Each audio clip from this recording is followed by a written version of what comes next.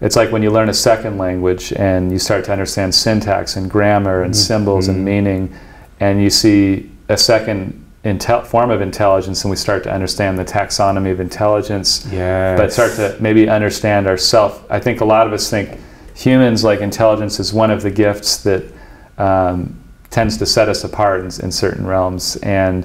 But so maybe getting a lens to understand that better is a really empowering area. And then further, I feel like many of us are living in almost like a little bit of a dystopia with illusions of free will, and are stuck doing things or driven by different external forces. And what if you could unlock from some of that to really pursue your own fulfilling and creative pursuits? Boom! What's up, everyone? Welcome to Simulation. I'm your host, Alan Sakian. We are on site at The Sandbox in the beautiful San Diego, California. We are now going to be talking about human-AI collaboration. We have Alex Bates joining us on the show. Hi, Alex. Great to be with you today. Thank you so much for coming on the show. So pumped for this conversation. For those who don't know Alex's background, he is the managing director at Neocortex Ventures, technology chair at The Sandbox, a member of the Forbes Technology Council, and author of Augmented Mind. Previously, he was CTO of MTEL, which was acquired by AspenTech. And you can find all the links in the bio below to neocortexventures.com, thesandbox.ai, as well as the Augmented Mind book link. All right, Alex, let's start things off by asking you one of our favorite questions. What is your thoughts on the direction of our world?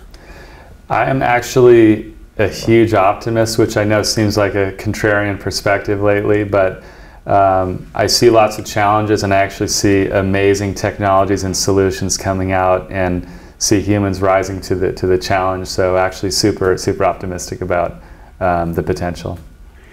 So there's this like pressure cooker consciousness evolution that's happening, where we have to like win this wisdom race. There's like exponential technologies being democratized, and the potential for malevolence occurring is like even more so than what we experienced with the Cold War and nuclear bombs.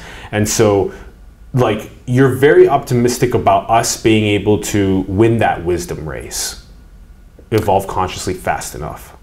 I am. I mean, I know as a species we've gone through some pretty major near cataclysmic events, and I think we always rise to the occasion. I think there's large challenges, but sometimes necessity is the mother of invention, and I feel like the rising pressure will actually help us evolve and rise to the occasion. I love it. I love it. And then what would you say is a principle that you think could be widely embodied to help us rise to the occasion? That's a great question. I feel like actually excess sort of negativity or fear and doubt can actually become a self-fulfilling prophecy. So I feel like mindset of not just shutting down in fear is an important part of it. When I was a young engineer, I thought none of that stuff mattered, soft factors, but actually as I've grown and aged, you mentioned the wisdom part, I think that I've discovered how important that really is when you approach these kinds of problems. That's a really good one, that fear and doubt can be self-fulfilling prophecies. So to really just clean our channels and clear them of those, and really bring in that love and that harmony and that peace and butterfly effect that out to other people, and watch our world consciously evolve. I love that. Alex, let's talk about your journey. So you were born in Portland, in Oregon. That's right. And you grew up there for a good chunk of your life, did a little bit of 6 states in 6 years, you said? 6 cities, 4 states. But 4 states, 6 cities, okay. And like, who were you as a kid growing up that got you interested in what you care about today? I think there were a few of these just imprint moments. I remember going through visiting my grandfather in New York and raiding his bookshelf and these books about philosophy of mind, and then my uncle, this mathematician, and we would just debate these topics about the mind and even things like the soul, but he wasn't afraid of science at all. So I remember all these, and I remember also hearing stories about the people behind math and science, and that was really fascinating to me, is how they came to these kind of eureka moments, and at some point became sort of obsessed with the mind and brain and neural networks, and kind of went from there.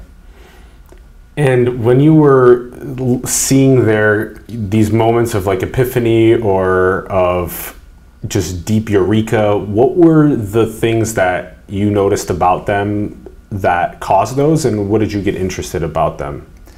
Yeah, there were some interesting just patterns there. So for example, almost none of them happened in an office at a whiteboard, right? So Archimedes in the bathtub, people getting onto a bus, walking in nature, unplugging, disconnecting, switching out of your kind of task positive orientation. Which actually most of our work environments are not at all set up to facilitate. But yeah, so I thought it was so interesting. It was usually when you're unplugging that you're really primed for those kinds of discovery moments. That when we take a moments of silence, and you call them, you said task positive, like that we're doing task oriented things. So when we kind of unplug from those into more moments of silence or solitude or just being, basically, we're just being, and when we just be, it gives us the time and space we need to do those profound free associations and then be like, aha, stuff like that. Totally, yeah. Like the kind of mind wandering, there seems to be this process, sometimes people think it's linked to the default mode network, but almost a little bit subconscious in nature, but undirected mind wandering, which we think of as wasting time, but actually it turns out maybe is one of the most important things we need to give ourselves freedom to do. Undirected mind wandering. I love that. That's a great way to put it. It's also like that the balance to strike is hard here between undirected mind wandering and not. So it's like, how do you pick whether to work for 4 hours on Neocortex Ventures or go on a hike for 4 hours? And which one will accelerate your North Star journey the most? These are very tough questions. So how do you know when to mind wander for an hour versus do task positive for an hour? That is a very tough question. I don't know if there's a simple answer. I did see a lot of these aha moments from at least like some of the Nobel Prize winners and so on that have written about it. It was after a rigorous period of study, sometimes 10,000 hours, right? A decade, almost like a decade. But now you've absorbed and embodied all of the detailed first principle understanding of a subject area. Now I'm not saying work 10,000 hours before you go for a hike by any means, but there could be many eurekas on the way to maybe your huge life-altering one. But yeah, so it's an interesting thing. So you need to do some focused task positive concentration to think about maybe an area you really want to solve a problem in. But and it probably, the frequency maybe is a little personal to each person. I mean, sometimes when you hit a wall is when whether it's fatigue, exhaustion, burnout, or just, and you think, sometimes I'm just going to push through it, but maybe go take a walk at that point, and you'll be surprised. Like, let your subconscious mind kick in, and it's this engine there working for you. Most of us aren't even aware of it. So. And then what about, leading up into these last, like even just pre-MTEL days, how did you get so fascinated with this human AI collaboration? I mean, I think back a lot of the discoveries in science, I was always fascinated by the people and the stories behind how they came to these. And when I went into AI and neural networks and so on, there were some amazing breakthroughs, but it became clear human mathematicians and physicists were still at the pinnacle of the profession. And so it just became clear, why is it that after 60 years of AI, humans are still so good at these things, and we're just starting to understand those human gifts. And I think it was a series of discoveries of how actually amazing our human gifts are, which isn't really well publicized or told in the mainstream. And then there's certainly some amazing gifts for AI and machine learning as well, which a lot of which are complementary. So it was like a series of observations, and at MTEL I was both building the machine learning and the neural networks, but then going out later in our company and into the field and working with the human users in these factories and drilling rigs, and developed just this huge appreciation for their intuition and what they brought to the table, and I thought it was important to recognize that. That was 11 years of MTEL, right? That's right, yeah. And so you were the CTO, and you also, so let's talk about this. I love the way that you describe this. So it's almost as though we can use this sensor suite to predict the malfunctioning or failure of mechanical equipment. We can then we can interject and prescribe some sort of a solution that can prevent the failure from happening. And this is, I was also telling you about this before we went on, that I care so much about the same process for the biometric state of the body. So predicting pathologies and intervening to not get to that point of like failure within the body. So tell us about how that came to be, you guys going forth and making that happen, where you said like inside of factories and oil rigs and whatnot, where it got used, and then just how cool it was to see how, you know, humans were the ones that still had to go and see what the sensor had detected and go and do the replacement and whatnot. So tell us about that. Yeah, well, it's interesting because I actually, early in my career, actually as an undergraduate, I dabbled in some research and published a little bit in the area of biomedical diagnostics, in this case for early detection of glaucoma, which can cause blindness. But it turned out that you had these noisy data sets, but you could apply different types of mathematical computational techniques to detect it. But I remember it was interesting seeing the trade-offs there as far as sensitivity versus specificity and false alarms. But we were able to get a signal in the noise and that kind of thing. But going in with MTEL, there's this concept of descriptive analytics, which is mostly characterizing what's happened in the past. Predictive, where you're maybe trying to predict something's going to happen, but you don't know exactly, you can't very well characterize the mechanisms. You maybe know something's going to happen in a year, but you can't get down to the detailed mechanisms. Prescriptive analytics, which you just mentioned. So coming up with a prescription or an intervention is the highest value, most important, and yet the least often achieved. And that's where these people were so key. And it's one thing that's kind of a funny paradox is, if you think back to the Minority Report, the movie Minority Report, you have the precogs that make a prediction, and the pre-crime unit, Tom Cruise, goes out to stop it. Similarly in our realm, right? So we were like the precog. We'd predict this compressor is going to fail in 45 days. If our software worked right, we would falsify our prediction, which means we'd get and prescribe, here's how you avoid this. And then it almost leads to a funny thing like, well, was it going to fail? But over time you prove that with statistics and mean time between failure and so on. But it's interesting. So with prescriptive, you're literally trying to change the future. And yet that's, whether it's human health or machine health, that's really the holy grail. That's what you want to do. That's like actionable. Yes, yes. And this is also so evidently seen with how we can, at all these little like bifurcating moments of like our life trajectory, that we can pick to do certain things that alter our life outcomes. And this can be as simple as just on a day-to-day basis. Did I pick to actually sleep the 8 hours, or did I only sleep 4? How do I feel the next day? And that same thing with what I chose to eat that day. Did I eat junk and fast food, or did I eat healthy nutrition, raw foods? These different sorts of, and that's a daily feedback loop that you feel, but it's also, you can, on a longevity clock, you can also see yourself either shaving off days if you're choosing bad habits. So this is all critical at those bifurcating moments. Did you listen to a mentor, or did you take a couple risks to open a couple doors for yourself? So this is super applicable to even our trajectories towards our divine purposes on the planet. What were some of the examples? You gave a compressor as an example. Give us some more of these examples, because this is now becoming more and more like sensors in factories, and they're now becoming all over the place, especially with the IoT era.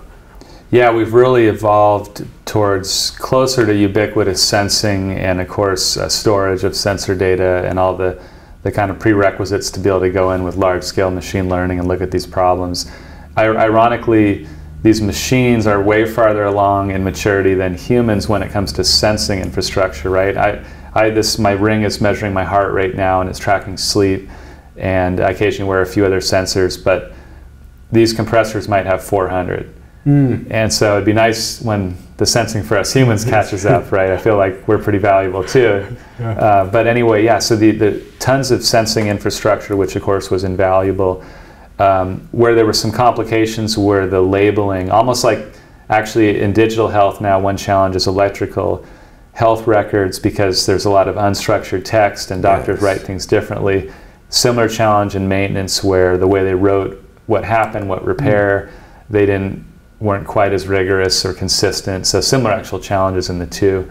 We did used to joke that, thank God we're not looking at humans, because humans have a stress and mind state loop into our health. You mentioned feedback, and your mind state and your sort of mental health can actually have huge impact on your physical health. And as far as we know, these machines didn't have that extra complication, but certainly there were other complications that we had to solve in that space. But yeah, now looking ahead to humans, I think huge opportunities and some unique things with our mental state too. And then you guys were taking the data from the sensor suite and processing it in real time to get feedback out to the operators. That was kind of the loop. That's correct. I mean, we might take 10 years of history of sensor data to train up our models, but the nice thing is we could learn, for example, a pattern of a bearing failure or an impeller failure on one pump and transfer it across the entire fleet. So we wouldn't have to wait till every pump had historical failure. It was almost like a distributed immune system. You pick up an immunity for one antigen on one, transfer it across. Actually, each of us has a learning immune system, but unfortunately we can't transfer that across each other, but we were able to do this digitally with that. So, kind of a little bit of transfer learning, like in terms of me not touching something hot and then you going like, damn, that shit hurt him. I'm not touching that. That's right. A little bit, but yeah, that's a good one. Like you being able to fight off some sort of a bug. I would love to be able to take your immune response and also, embed it in and distribute that knowledge to other people. Yeah. That's a good way to put it too. I like that way.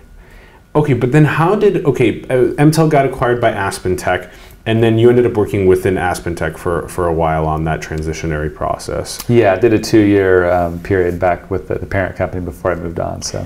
And then what was the like moving on like? What happened within you where you were like, it's time? I think I mean there were some just low-level things involving a retention package and a vesting schedule, but above and beyond that, huge respect for AspenTech. I actually learned a lot. They spun out of MIT in the 80s, and they, at the time, had sort of the largest amount of chemical engineers in the world they did software to simulate and then run and optimize all the worldwide chemical and refining plants and just massive, massive industries. Whoa. And so I learned a lot. They also had one of the highest profit margins of any publicly traded company. And the fiscal discipline was amazing to see, but at the same time, as an entrepreneurial technologist, doing budgeting and forecasts and all that wasn't really, that was too much of the public company perspective. So I learned a huge amount, but I think got to the point where I really am a huge believer in small teams and the ability to make big impact and effects. So I knew that was more of my pull. And then also really on the investing side, the ability to also leverage that into other investing in small teams and letting them grow as well. Okay, and then what about the first moments of, okay, well, it's time, I'm departing, I'm ready to do small teams and make big change with that. What were those ideas that were kicking in for you, and how did NeoCortex Ventures, how did Sandbox AI, how did Augmented Mind, how did these things come up? Yeah, it's an interesting evolution there, because after the exit, I did have some more time on my hands. It wasn't the 100-hour work weeks anymore and so on. And so I formed this sort of AGI mastermind group. And it was a collection of about 10 people, and a lot of them had both some research background, but also some frontline experience launching startups and seeing real-world adoption effects and so on. And they each came from different backgrounds. Some were robotics, some were human computer, some were neurotech, all these different kind of areas. And we'd meet once a month and talk about paths to superintelligence or artificial general intelligence. And so some of the impetus for the book was actually kind of crowdsourcing, getting a finger on the pulse within the AI community. And of course, I had one from with the mainstream, from the media and so on. And I just saw this big disconnect between what was kind of being portrayed and what I saw, you know, in the front lines or the ground, with respect to what today's AI was doing and how it was complementary.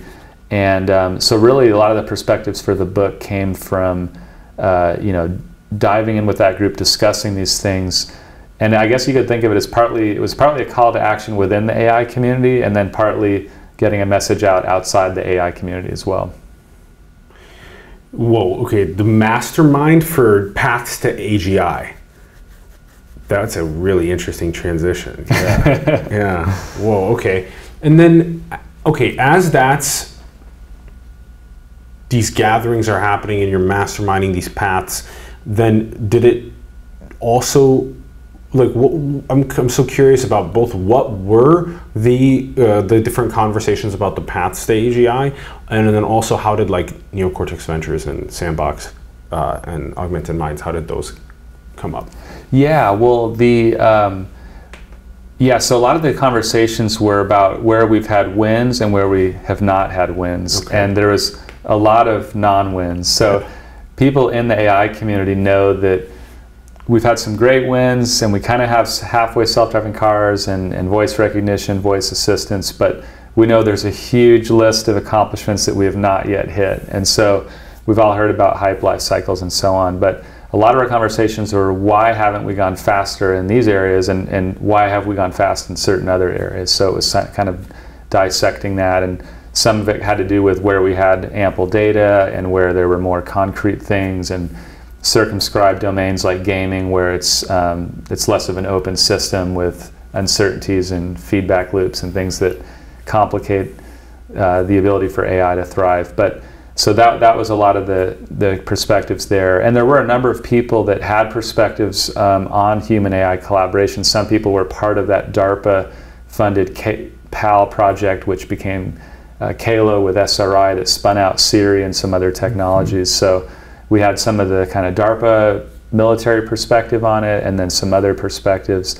But yeah, I think then it really helped me motivate to decide both to write a book and to launch. So Neocortex Ventures and the Sandbox were born as just a mechanism to fund technologies in the space, both to accelerate progress, but also to fund the human AI kind of augmentation aspect.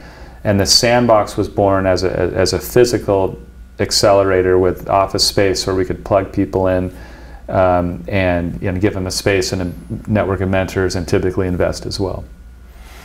Yeah, that made the spin-outs now make sense. Now, was there a specific order, like in terms of Augmented Mind, then Neocortex Ventures, then Sandbox, or did they all kind of happen around the same time? How did that work? Neocortex Ventures was launched first. That was sort of launched as a really underground kind of thing pretty early on. But then I started working on the book to crystallize the ideas from these mastermind group meetings, and also to really dive into the research on what are the human gifts and what are the AI gifts, and how at a detailed level could they be complementary. And so, yeah, and then the Sandbox also launched around the same time. One of my colleagues, Shane Scaff here, was one of the key people to push that, and I came on as a partner to help with that as well. And then what are some of those human gifts, and what are some of the AI gifts? That's an interesting one. It turns out, and this is something I don't think is very well discussed in the mainstream. So the human gifts, I mean, a lot of us think, okay, well, humans are creative, and that is a gift. And that's true, but actually, even in a domain like math, we had the first automated theorem prover in 1956 called the Logic Theorist. It was kind of the dawn of artificial intelligence, and we thought we had our deep blue moment. Humans were surpassed at math. Turns out 60 years later, humans are at the pinnacle. So one of the human gifts is creativity, even in very logical mathematical domains like math itself, at making these nonlinear creative leaps where we're coming up with theorems that we intuitively know are correct, and then we eventually fill in the steps and prove them. And so both generating theorems that are true and that we then eventually prove. People like Richard Feynman in physics, where he would come up with theories or explanations and it would frustrate other physicists to the point where one of them disparagingly called him one of the great intuitionists of our era.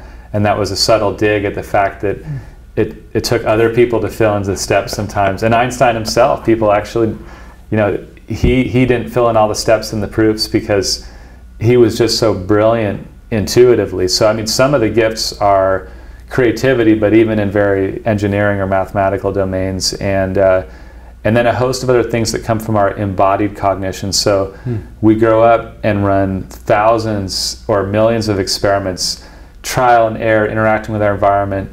We have this intense curiosity and drive to understand the world, as well as an intense drive for physical agency to be able to manipulate and modulate it. Yeah. And with those two, whatever environment, I mean, I think we have so much plasticity that it's interesting to think if we were born on Mars or somewhere else, like we probably could to a certain degree adapt. Yeah. And so AI doesn't do that today. I mean, you can think way in the future where baby robots that adapt and learn through trial and error and develop a embodied cognition of the world, but today they certainly don't do anything near that. They mostly passively learn from massive, massive data sets. And we live in a real-time world with physical interactions, social interactions. And so there's just this massive gulf between the two, and they give rise to different gifts and different strengths that are really complementary when you get down to it. So and that's what I think is very untapped, both from a technology investment perspective, but also from just an awareness perspective when some of the fears about AI. That one makes me really want to cry. It's so beautiful. Really, it's gorgeous. There's an edge of knowledge that we've been pushing for so long as humans, and that there are a lot of times this really deep, sometimes it feels like it's just God channeling through us, and for us to push that edge, we're like intuiting what is beyond the edge of knowledge that we know. And then everyone says that's fucking ridiculous, it's impossible, it's not going to happen. And then the burden of genius is on us in a sense to just stick with it and to push and to push and to push and to propose these super contrarian, outside of the box ways of thinking. And then again, it's like sometimes people are so damn creative that they spend all of their time out at that edge trying to conceptualize and come up with new ways to push it. And then they're like, can we have some assistance from people to actually make those incremental steps that are needed to hypothesize and to prove repeatedly that that is actually true? Mm-hmm. I love that.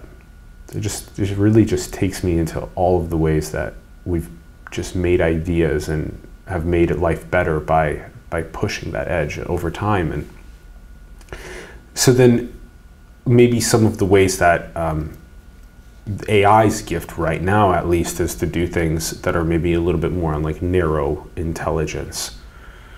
Totally. And I mean, the ability to do repetitive, obviously pattern recognition on data sets well beyond human reach, and also to be more consistent. So like perfectly repetitive pattern recognition that doesn't, part of our gift as humans, in fact, is that our memories are actually always changing. Every time we retrieve like content and addressable memory, we contextualize it to who we're now telling it to or the room we're in. Mm-hmm. And sometimes that's good, sometimes it's not good. Sometimes you do want perfect consistency.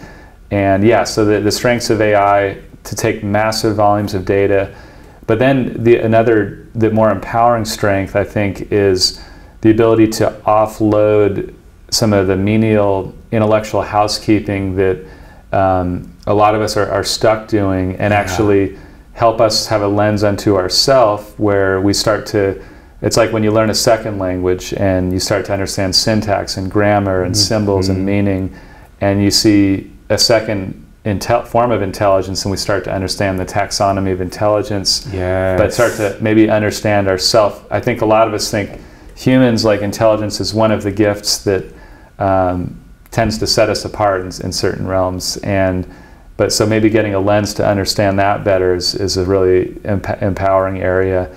And then further, I feel like many of us are living in almost like a little bit of a dystopia with illusions of free will, and are stuck doing things or driven by different external forces. And what if you could unlock from some of that to really pursue your own fulfilling and creative pursuits?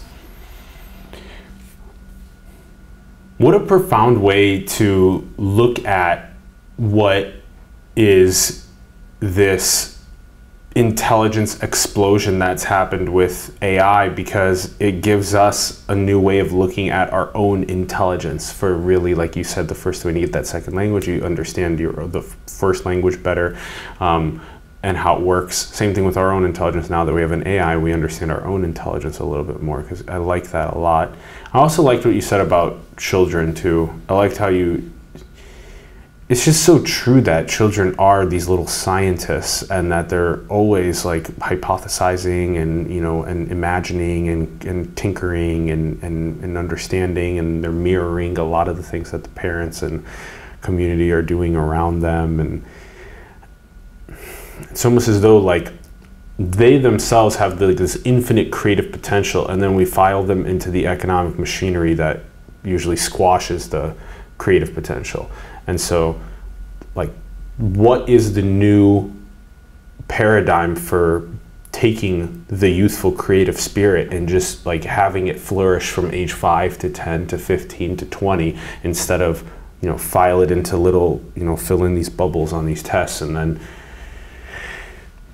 then go do work that doesn't give you fulfillment or meaning in life. So it's a whole new change, and it's gorgeous because it feels like millennials and Gen Z are basically sniffing out the bullshit, and they're sniffing out the archaic lines of code, and they're saying, enough with that.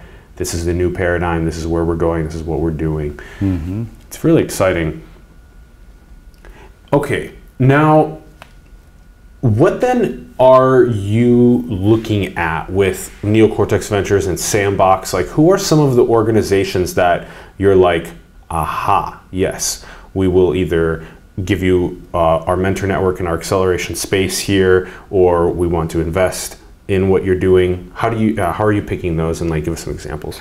Yeah, well, it's a two-way thing. We want to make sure that we obviously vet any in the Sandbox to start with. You know, companies will come in and maybe pitch where they're at, what they've built, whether they have a pilot customer or what status they're at, and that kind of thing. And we'll assess: do we think this is the right potential? We can't accept everyone, so there's going to be some filtering of that. Maybe we think it's a great idea, but it's too early or too late or whatever it is. But then the second part is, can we help them? And actually, that's almost more important. We'll look at, is this a consumer play here? We only do business to business enterprise. We just don't have the experience in business to consumer. Mm-hmm. We'll look at what vertical is it in? Do we have enough expertise in that? Is it hardware or software? We tend to lead more towards software, although we've now had some hybrid startups. One example is in life science, where there's a hardware and a software component. There's another one dealing with that. So some of them aren't hard and fast filters, but so it's like, can we help them, and do we think they fit our profile of the startup we're looking to plug in? Some examples we have a synthetic biology startup that's doing optimizing DNA printing with some machine learning processes. It's kind of a trial and error thing that goes through temperature gradients when you print DNA, essentially by assembling these oligos together into strands of DNA. And so a lot of things where machine learning is going in and maybe changing or disrupting a market, and it tends to be very vertical applications as well. So like machine learning and industry X, you mentioned narrow earlier, so they do tend to be very narrow in nature. With Neocortex Ventures, my investment thesis is sort of twofold. One is definitely that for the foreseeable future, sort of 2 to 3 years, I still think narrow AI plays are going to be the most successful, meaning AI in this industry or AI in that industry. Horizontal platform plays across industries. I think eventually we'll get there, but I don't think we're quite there now, and at least that's not what I personally target. The augmented intelligence is another key focus, and that one is an interesting one because it is so new that it takes, no one is really describing themselves as that, or I think they're actually just starting to.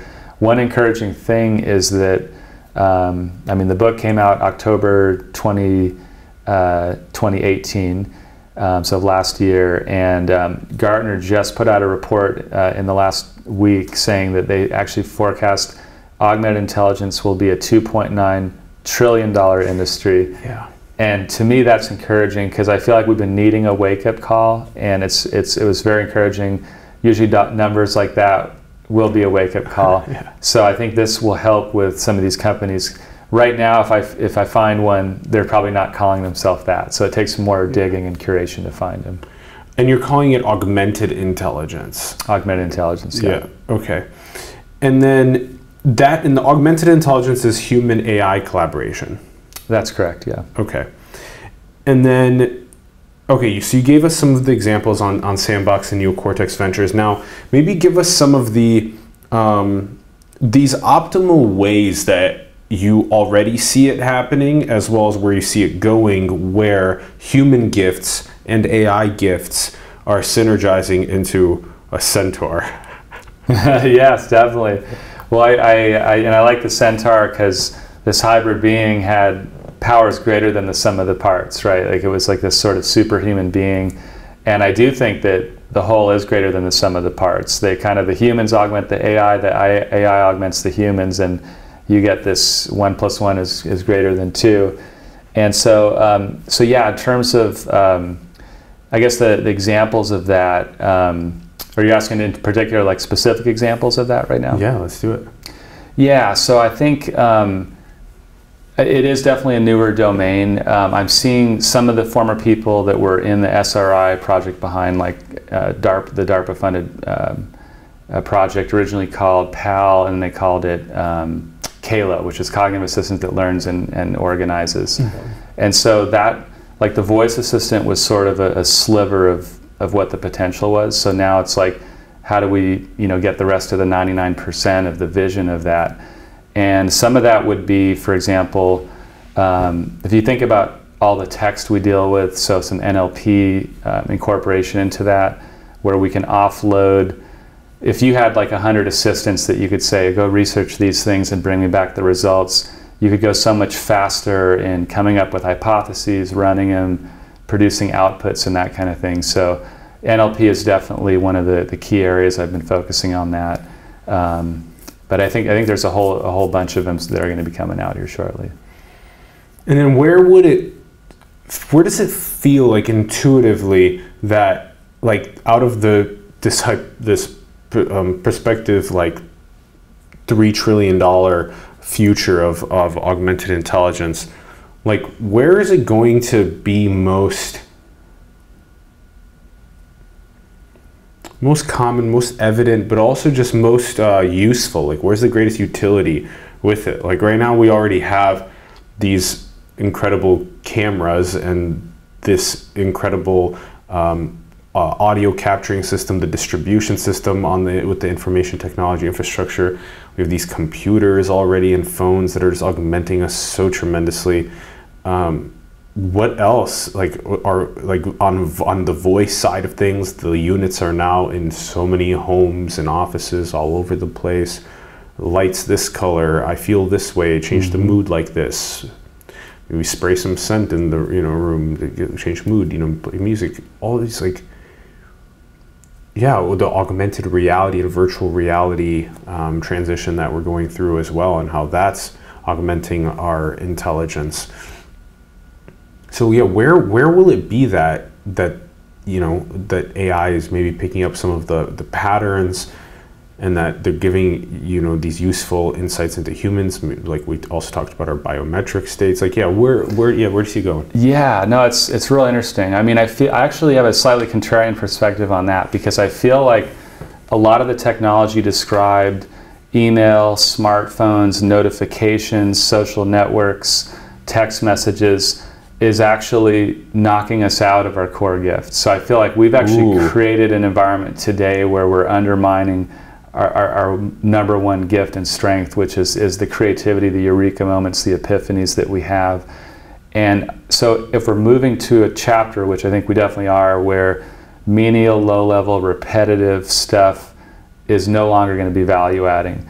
We're going to be moving up a value chain where these epiphanies and eureka moments are really going to be our key gift. It's not going to be just assembling things in an assembly line for 12 hours a day, which I don't think is really empowering for anyone to do.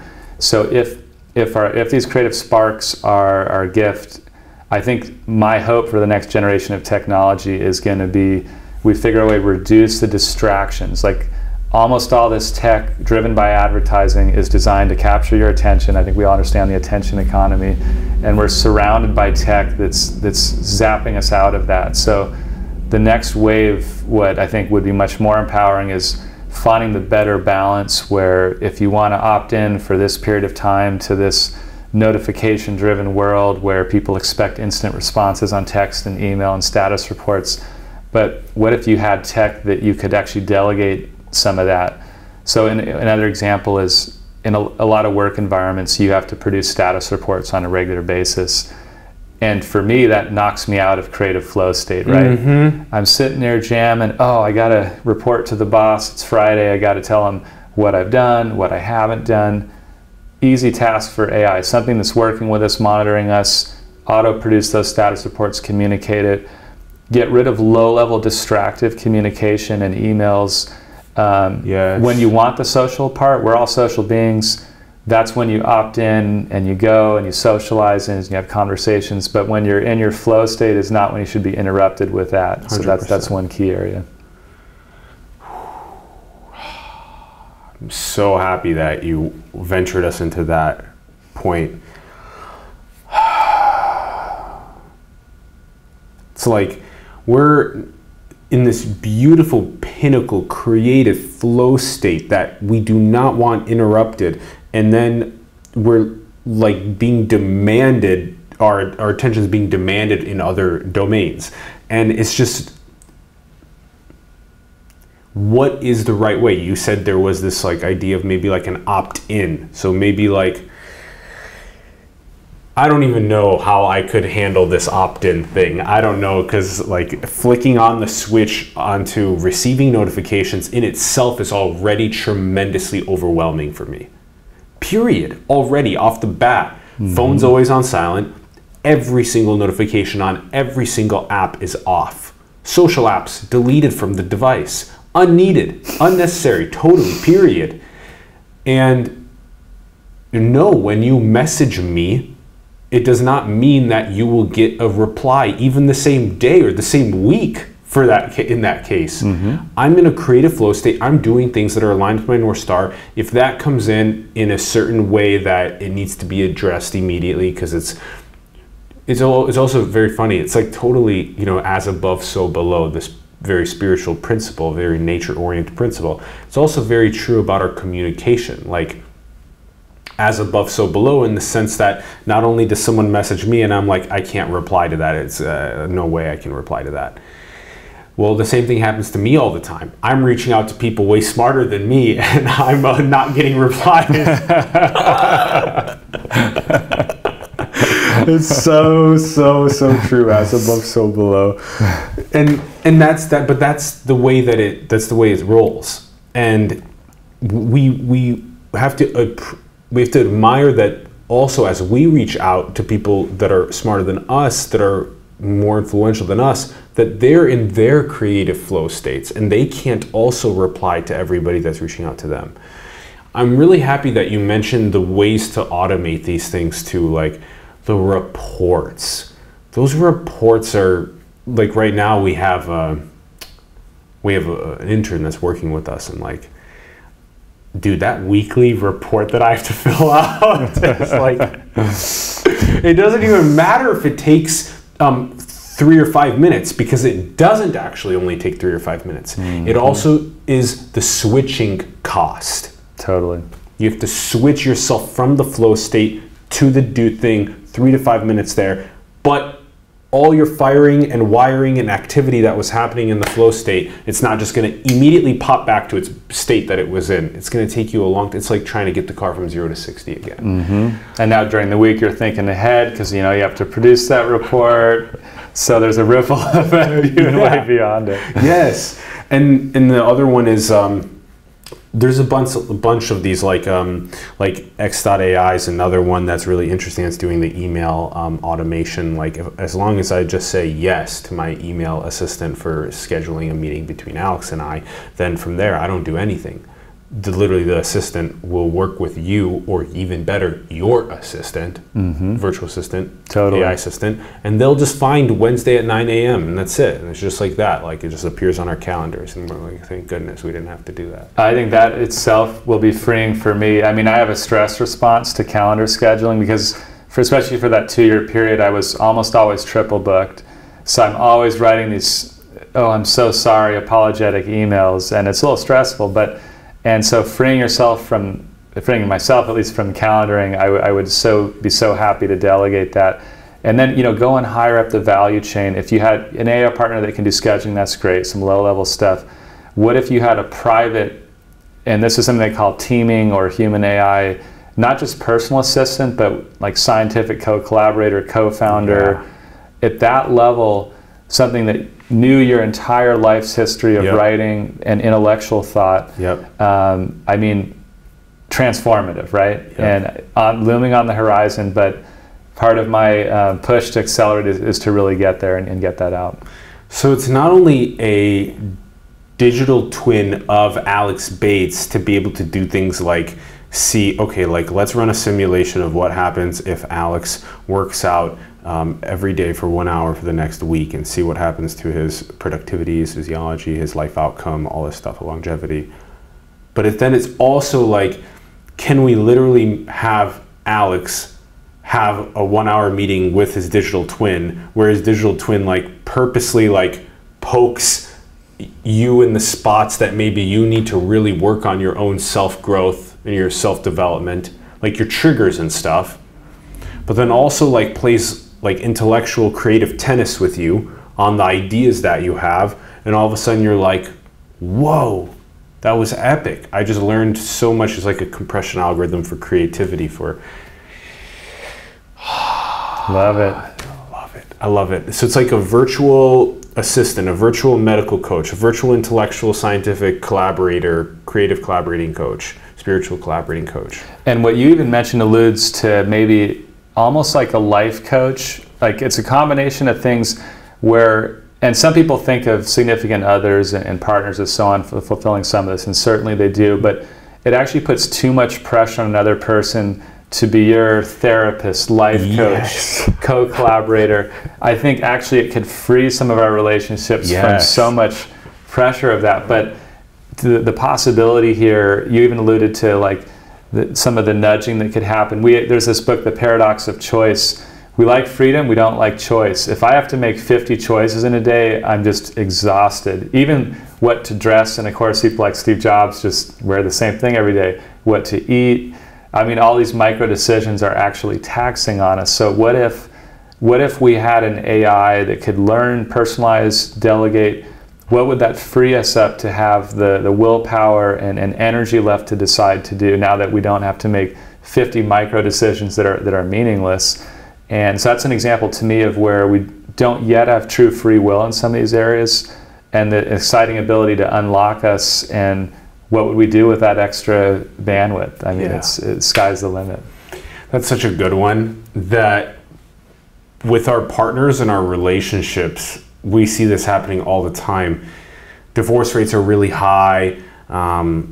People are pursuing careers and memetics over genetics, like their spread of their ideas rather than the spread of their genes to a single child. There's all these types of examples of this where it's it's both a gorgeous idea of oh, I found this twin flame or this soulmate where we can just help each other grow so beautifully in every single domain and respect. That's possible, it exists, and you can totally get that and whatnot. But you also realize that you have a North Star and they have a North Star, and you have to also, create both. As you create together, you also create independently and away from one another, and that there are ways that they can just not optimally optimize you. Like, you can optimize yourself more effectively through a really powerfully trained AI coach. And I think that that's like hands down something that a lot of people are really excited about. And also just like, it's going to be really important that it's trained well. Like, there was the other recent delivery of something that was really profoundly awakening, which was that just training like you training Facebook on who you are based on your likes, over 300 of them, and they know you better than you know yourself, or your partner knows you. There's like, how much internet activity does it take for the AI to know me better than I know myself? Like, AI knows the last time that, I visited this specific site, or that I bought this certain thing better than I remember it. And then it's like, if I'm trying to say that, oh, I haven't done that in a while, they're like, no, you did it last week. Like, you can't just say that, that you went on a run last week, because you haven't been on a run in a month. And that was such a fascinating. The Cambridge Analytica, the 5-factor ocean model of profiling that was used with your likes to know more about your parents or your significant other, and it worked shockingly well, and of course was used for some elections. But I think the knee-jerk reaction to that was, we need to shut everything down and go back to the Middle Ages of privacy.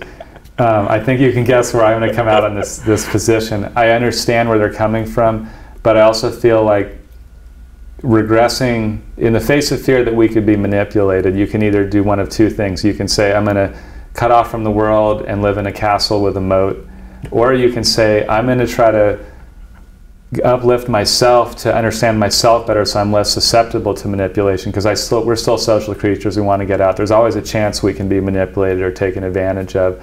And what if we could evolve and transcend our own capabilities so that we're just more resistant? And I think obviously that's the side I would be on. And so likewise, and looking at the next evolution from that, another uplifting thing for me is AI combined with this area called neurotech. And I know you've talked to a number of people in this space, and of course we met physically at the Brain Mind meeting for the first time in person. And that consortium, so neurotech is a step change that's looming. Even there's some people in the AI community that are very skeptical actually about humans. They're like, we're here now, be obsolete in a decade. And I don't fall into that camp. I know some of these people. They're good people. I think maybe in a couple centuries or a millennia. And of course, will we be human? The transcendent thing comes up in symbiosis. But so there's the skeptics who think we'll have no role, but neurotech. So neurotech and AI. Neurotech will be a step change where our human-computer, human-AI interface evolves from a keyboard, a mouse, and a little square screen to direct communication, and incredibly empowering. So, and actually, one other thing that excites me is there's this area of teaming research, and DARPA has a new project. Teaming could actually be human to human, like the Apollo program, actually like the Manhattan Project. And the Manhattan Project cracked nuclear energy in 3 years. It's kind of mind-boggling when you look back. It was like 30 core scientists and then a bigger team of 300. But what if we could all have our own Manhattan projects and figure out what's the best collaboration, brainstorming, even some like cognitive dissonance, like there's the person on the team that you really have to prove it, and they have a competing theory, and then eventually you lock in on the actual solution. And so human to human, human to AI, I'm super excited about the intersection of neurotech and AI. And we talked about the empowerment, the self-insight. So most of this data now is, because it's used for advertising, is used for manipulation to either get attention or to buy products. What if it was used to give us neurofeedback, biofeedback, insight into ourselves? And at that point, we'd all be more resistant to manipulation because we'd actually understand ourselves better. So beautifully synthesized again. So there's this like, it's now becoming more and more prevalent. It's so interesting. It went from the GDPR. It went from that to like there's also like these like hyper authoritarian let all the data flow to the authoritarian regime of the country or whatever, and then there's the like absolutely I'm moving to the middle of the forest, no way ever will I ever let them ever my data This protect and hide. And the moats thing that you were giving an example about, it's like every scenario that's being basically illustrated is one of, it has some sort of a fear response to it. All of them almost do. And we need to paint the one that's filled with love, the one that's filled with peace, the one that's filled with self and collective actualization. We need to paint that one and make that the most vivid, and then drive our resources to that one, and then make that one the one that happens.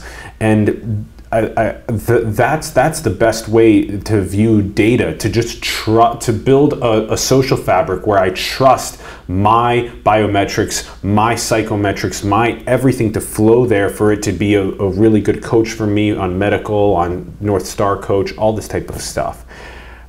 And you did also point out how on the neurotech side, that one's extremely beautiful. I mean, these devices have already been neurotech. In a sense, the phones and the computers are already a massive addition to our cognitive capabilities and capacities. You'd be surprised at how just like 20 years ago, without like the democratization of these devices so ubiquitously, that when we wanted to look something up and we weren't near like a computer, what would we do? Just go to the library, go to get an encyclopedia or whatever it was, and like now it's as easy as just saying it to the voice device and asking them the question about what we want to learn about. I mean, like the speed at which we are augmenting ourselves already with technology, and now the next iterations moving away from meat sticks on keyboards towards it's really beautiful. I always think about this because I myself have to edit a tremendous amount of video for the show, but just like using any of the video editing softwares with a keyboard and a mouse is just think about the next steps. The next steps are like, throwing in the time, like these clips from the video with Alex Bates, and me just literally just throwing them into this, to this beautiful three-dimensional visual digital space. And then for me to be able to take them and just so easily just adjust them with my fingers in the space. And furthermore, is the thought is just with thought, I can then go and edit these videos and make creative, beautiful pieces of content with just my thoughts. And then you also gave the example of the team as well. Like, can you literally get, how can you in just, it was 3 years with the Manhattan Project and 30 people with how many total? 300? 100, and then there was bigger support teams, but core teams of scientists, partly due to confidentiality and compartmentation, but almost shocking they pulled this off in such a short period of time. Like, what is possible if the pressure is cooking so much, and especially like they didn't have what we have now with the corpus of all knowledge being available on the internet. So it's like, yeah, what is possible now? Like, you have this beautiful idea, right? There's this gorgeous idea that you want to execute in the world, but it's like kind of overwhelming because you have to take all of these crazy long steps to get there.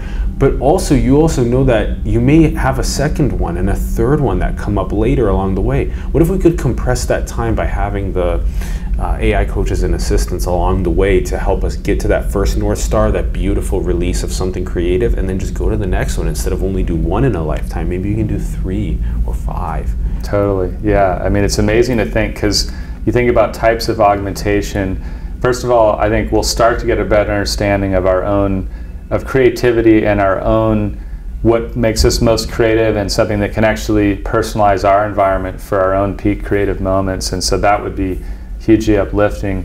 And then also the interface aspect. So it could be that the speed of thought, so they say that when you dream, it's in hyper speed, like in the movie Inception. And part of the reason they think is there's no sensory input, and part of our perception of time is all the sensory input. So it does kind of slow down when you can process without that. It's like you're operating at a faster speed. And so if you think, this is kind of getting a lot out there, but what if you could be brainstorming and you weren't having to move mice and keyboards, but your brain was directly getting feedback? It'd be like you're dreaming, but in an awake state. Maybe you could think 10 times faster. We don't really know yet. I know Elon Musk, the recent announcement with Neuralink, of course, addresses the bandwidth bottleneck. So that is one of the boxes. We got the spinal cord, sensory, motor control, and that's our interface to the real world. But what if you could, so first of all, he's looking at tapping into the brain, but even for the input-output aspect where we do our brainstorming and that kind of thing, that can all be greatly enhanced. And so the neurotech things that are happening, I love how Elon is very impatient. I mean, in the good sense, where I'm not going to wait a decade. We're actually piloting next year. And I know people that we met at Brain Mind that are going to be implanting semi-invasive chips next year in their own brain, because that's the only way to do it right now. So they're going to run it on themselves. But that path to me is going to be just an absolute game changer for our interface to AI and each other. Damn, what a profound way to think about it. It's just that, like, if you think about yourself in the dream state, it's like, what's going on in that state with a lack of, like, you know, at least like the physical input stream that's happening? Like, why does it, like, what's going on with time and with my input stream in the dream space? And like, how much quicker could I, you know, not have the bottleneck of needing to go down my spinal cord to move the mouse in the specific direction that I want to move it, and then get the feedback back of what I did and back up and through what happened, or through tactical, you know, just get it back up. Just what if it just, how much faster could it be, and what would I be able to achieve? And okay, let's talk about this. What about, you know, handling this in a way that is like spiritually evolved? Because this is what's tough, is that we have monkey politics still happening around the planet, and we know that we're kind of sick of it. Like we're sick of monkey politics. We're sick of people not treating our planet like it's the thing that gives us life and that sustains us. We're sick of like depending on something that is exogenous to us for our own divine potential, like that I need some sort of a religion or a government or something that versus me being able to discover myself, that I am God within God, and that and that if we all discovered that, we wouldn't need a government to take care of things among us. So that our lack of then that spiritual evolution is so evidently visible in all of the issues we have in our world. Our disconnect from nature and source is the reason why we have so many of the issues. So how can we be trusted to behave benevolently towards each other when we put chips in our brains? What are your thoughts about that? Well, another fascinating question, and I actually do occasionally discuss spiritual matters, even relative to AI. And I think it's really interesting. So I was actually talking to Daniel Kretick, who founded the Empathy Lab at Google, and we're talking about, so you have EQ and empathy, and how can computers play in this space. And some people are thinking the state of the art is reading every micro expression and inferring what your affective emotional state is. And she said, no. Actually, a better goal is like Ram Dass, changing the channel where we treat each other almost as like spiritual beings. We have our own life journey that gave us probably some imprints that made us who we are now. But instead of trying to understand every micro response to things we said or misinterpretations, what if we just change the channel to a higher level of awareness and interaction? Something that the tech community would normally not think about at all, but actually, and it blew me away when she said that, but it is fascinating. Like, the goal isn't really to deal with micro expressions and micro emotions. It's to have all of us evolve to a higher level.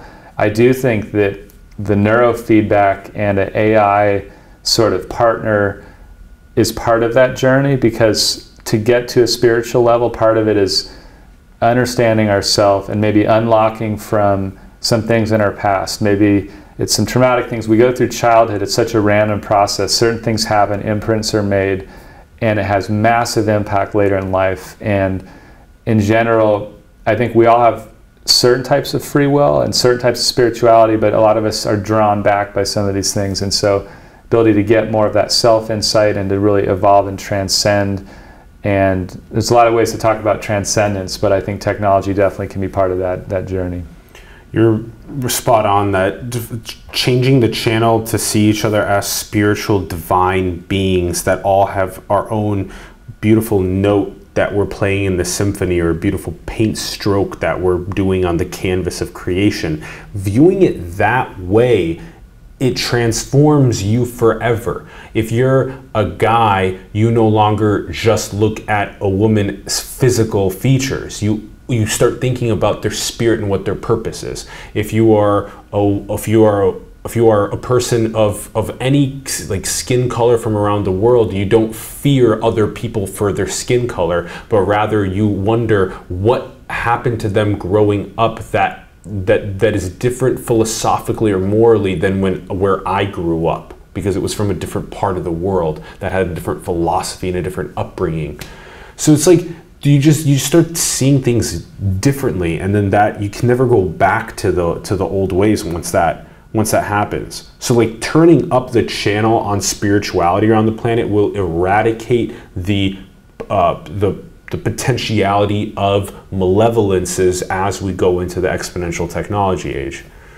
I mean, 100%, because if you think about augmenting 7.7 billion people to superhuman levels, just like the Centaur, maybe some people, if you have some mental health issues, and some people actually have genetic things which maybe lead to psychopathy or sociopathy or whatever, and so some it's a combination of nature and nurture, some maybe it actually is pure nature, and they just are wired. Some people don't have amygdala responses for certain things, and maybe in a sense it's not their fault, but if we could understand that and solve the mental health aspect before we give them the superhuman augmentation tools, yes, then we are moving to a spiritual level, but we're addressing the mental health issues where they occur. We're addressing traumas where they occur, so that we all are sort of in an actualized state. Now we're ready to take that leap and maybe be augmented to that level. So I think obviously that's part of the journey and the solution there. But yeah, it's really interesting to think about how it's almost, most people think of spirituality as the opposite of technology, but I see it as a tool to unlock us from some things that are actually limiting us from being more spiritual. There's no other way than to beautifully mesh together spirituality and science. There's just no other way. Those two things are hand in hand, the most important things for us to just fully embody and intertwine and actualize. That's what God, that's what creation wants us to remember.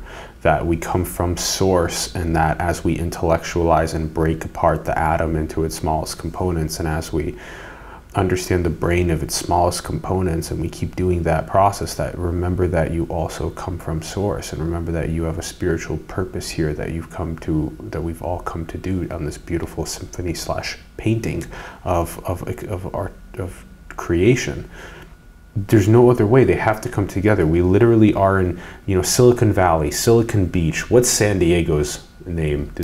I mean, beach-ish, but then of course that overlaps LA. So to be determined. I think we're trying to actually call SoCal Silicon Beach thing. Because Silicon Valley, if it includes San Francisco, where our perspective is LA and San Diego are part of the same collective. And Silicon Valley gets lumped together like SF and Oakland and San Jose and the North Bay and sometimes Monterey and Santa Cruz and stuff. So fine, and SoCal can have Silicon Beach be San Diego and LA. Thank you. Yeah. We just solved it. Every single team in Silicon Valley and Silicon Beach, especially because in Silicon Beach you have Hollywood along with all the tech, which has a lot of entertainment power to spread memes around the world. Mm-hmm. But Silicon Valley obviously has these massive tech giants and whatnot. That every single one of those teams needs to have a philosopher, an ethicist, moral scientist, spiritual leaders, meditation leaders, psychedelic trainers, psychotherapists. I'm saying, like, literally there should be a suite of spiritual actualization, philosophy, and ethicists that are at every single one of these massive companies and Hollywoods, period. Otherwise, we are opening up the fragmentation of our spirit to accidentally allow the malevolences to come through. We're accidentally, by not thinking well enough in advance, opening up the potentials for it. I mean, it's so true. There's such a power for storytelling, and movies is such a visceral way to tell stories. I also think that when you talk about like impact and bringing all those people and perspectives to make sure this has a positive kind of endpoint, even for investing, I heard one investor made a comment, I like to invest in one of the 7 deadly sins, and you think about social networks. So I think there's an awakening happening in the investment community about the importance of impact investing, and just impact, not just pure economic bottom line, right? People and planet. And it's interesting to think about the power of Hollywood and storytelling to also, they're actually, obviously recently they've been struggling, cranking out blockbusters. Some of them come out, but they've had a lot of duds. And maybe people are tired of the old stories and the deadly sins. Maybe let's try to evolve that thinking too. That's a really great idea. What about your relationship with Source? What is that like? My relationship it's been a journey, actually. When I was a young engineer, everything was ones and zeros and engineering, and that's all that mattered. There was no such thing as really psychology beyond like low-level behavioralism, B.F. Skinner studies, and so on. And as I grew up and evolved and matured a little bit, the concept of the W, actually wisdom, right? You brought up wisdom earlier, and spirituality and source.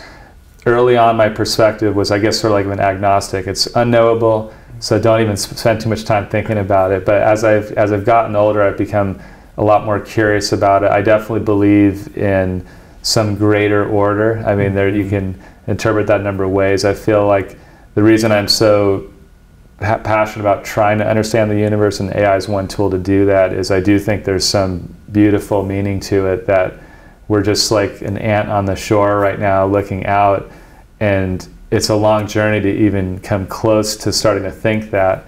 But one is appreciating that beauty and the unknowns, but the other part of me wants to quickly transcend the human limitations to where we can just get a little bit closer.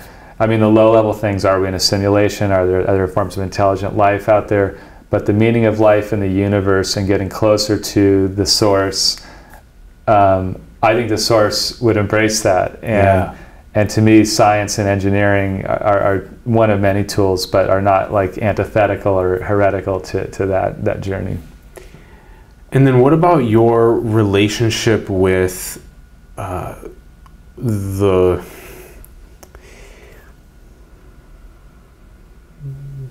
way that free will and determinism interplay? Another great one. Okay, I'm a big believer in that free will can exist. I don't think everything is determined. I do think that a lot of us have illusions of the amount of free will we have, and everything from getting better self-insight, but also better insight into the universe and things that happen, like I say, to each one of us in our life journey, and understanding the universe as a whole will give us so much more freedom.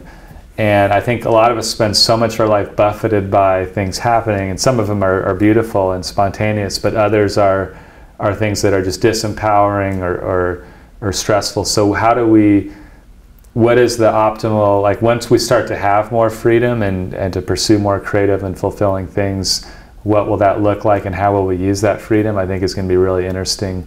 I think we're just at the cusp of starting to understand and explore that. But I look forward to having more of it. Does it feel as though there are forces that are at play on the planet that are channeling through us onto this board game that is planet Earth? Like sort of good and bad and things like that, like the Star Wars, the dark side. Well, I actually feel like, I don't know if I'd call it forces. I think that each of us probably has a potential for good or bad. I think that some people have had traumatic experiences or just mental illness that do things that we think of as bad or evil or not empathetic.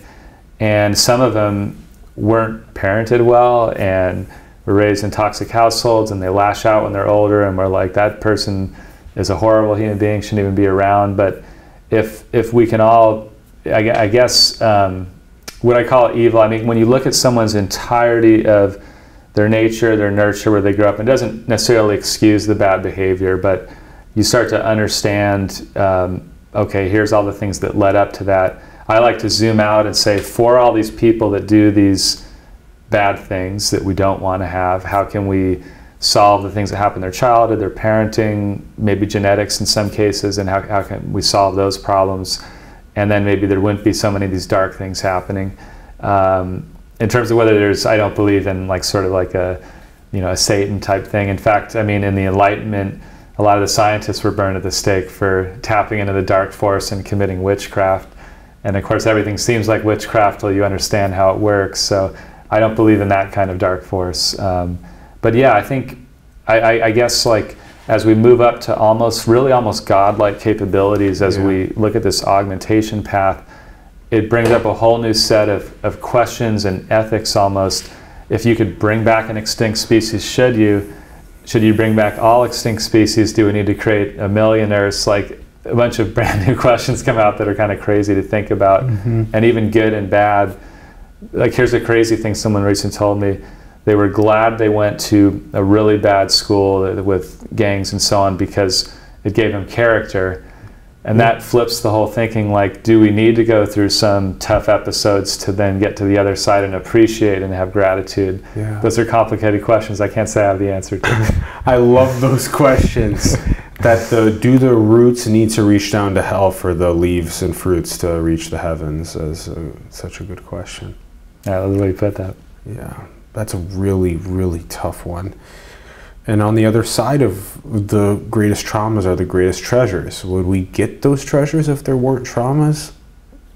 Who knows? I mean, that's a really, if you're born into a utopia, like a perfect world, and it's just like, you're just trying to incrementally make the utopia better. It's like, is it like, what is that like? Is that perfect? Is that a perfect creation, or is this actually a perfect creation? Deep question. Deep question. That's all I have to say. Thank you. No, it's such a good one. Let's spend 2 hours on that. That's hilarious. Actually, that's a great. That'd be so funny for me to like finish the question about free will or determinism, and you're like, deep question. Then you just like look at me. That's a good one. I'll have to do that sometime when someone asks me a question. Yeah, because that also shows, humility, because it's a really hard, these are really tough questions. Okay, let's ask one of the toughest questions, which is, what is the teleology of our species? Like, what is the purpose or the meaning of life? Yeah, another great one. I mean, to me, I think humans have this quest for exploration. On the one hand, we don't like change, and we're fearful of change and things that shake things up, but yet we have this deep thirst for exploration and also understanding the world and universe around us. In terms of purpose, I think definitely striving almost up to God, like just understanding the universe, understanding the purpose, the source as you call it.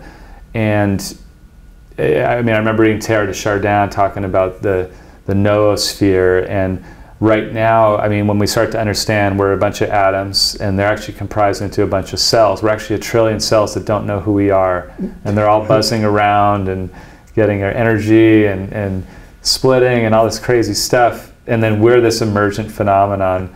And now there's 7.7 billion of us on the planet. And so this one path of each of us maybe transcending our limits. I actually feel like self-awareness isn't really the end game. It's actually maybe a higher level of group consciousness or beyond just our boundaries, right? I mean, when you get into the physics you talked about earlier, the boundary is actually not so concrete. And when you think about memetics and thought and so on, I think there's like becoming more human by transcending human limits, I feel like is one of our purposes. Oh, I love that one. We, as 8 billion cells, it can realize the full collective consciousness that we all make up, and then for that to fully realize itself as source, being that like, rather than just the individual cells realizing, but the whole collective. Ooh, that's a good one. It's a good one. And then making more cells. Like, could 100 billion cells be in the cosmos, being creative, having meaning, having consciousness, and all realizing that they're coming from source? What a freaking cool creation this is. I remember I was hanging out with a friend recently, and I said something, this is with great confidence, but also great humility. I said, source and creation is gorgeous and beautiful, but we can make something better. And they got a little upset at me. But I see where you're coming from. It's still source, it's still another creation. It could, that's an Ouroboros even. That's what, we just make the next one, and it just, love it. Yeah. How many layers are there in the game? Are we in a simulation, Alex? Almost back to sort of the agnostic thing. A fascinating question. I think it is answerable with AI. So it's pure speculation without too much data. It doesn't feel like one to me, but I could be in a simulation and I wouldn't necessarily feel like it was. So, I mean, all the studies I've seen, you can find these glitches or defects. I think really the only path to answering it is augmentation and just accelerating our intelligence to levels like trillions beyond what we are today to answer that. That one and the intelligent extraterrestrial life are ones that burn at me. Yes. So I'd love to speed up the answers to those. We gotta, evolve from cricket intelligence to be able to answer those questions better. Yeah. Thank you. Yeah, good way to put it. And then, what is the most beautiful thing in the world? I mean, to me, seeing when people become so actualized and fulfilled that the love for everyone around them and the respect and gratitude, appreciation for the present moment, whether it's seeing your child playing in a playground or someone else's child or just humanity as a whole, like appreciating nature. To me, like that level of both gratitude, lack of judgment, just acceptance. We also talked about sort of accepting we're spiritual beings, life is spiritual, the universe may be spiritual, and just realizing how beautiful that all is, to me, it would be a beautiful thing.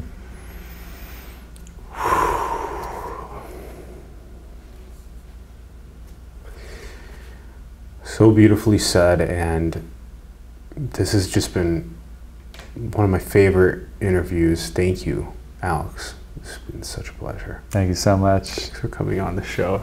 Thank you.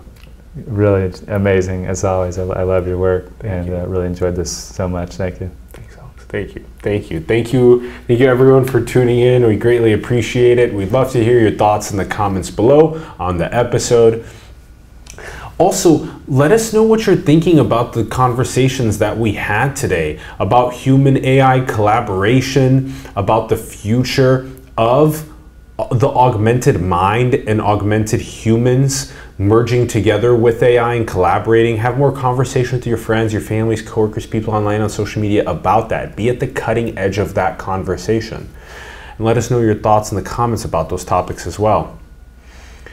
Also, check out the links in the bio below. Go check out neocortexventures.com, check out the sandbox.ai, come and visit. If you're local in the San Diego area, come and visit. And also check out the Augmented Mind book link as well. Highly recommend checking that out.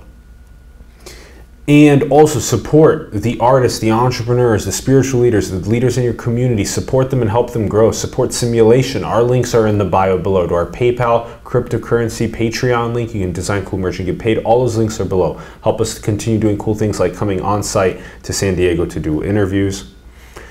And go and build the future, everyone. Manifest your dreams into the world. We love you very much. Thank you for tuning in, and we will see you soon. Peace.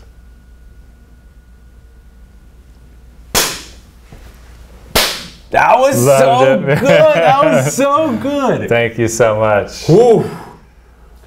I absolutely loved. There were several things that you said too, where I'm like, I'm so glad you're recording it. Like, you captured some moments so beautifully. We captured this whole game of tennis. That's what we did. That's what this is. That's all this is. It's just capturing games of tennis between two worldviews and sharing it with other people, and then having other people go, whoa, look at all those, like that inspired me. I know what I'm going to do with that. I'm gonna, yeah. It's transferring the minds and the noosphere. Yeah, Totally. That's it.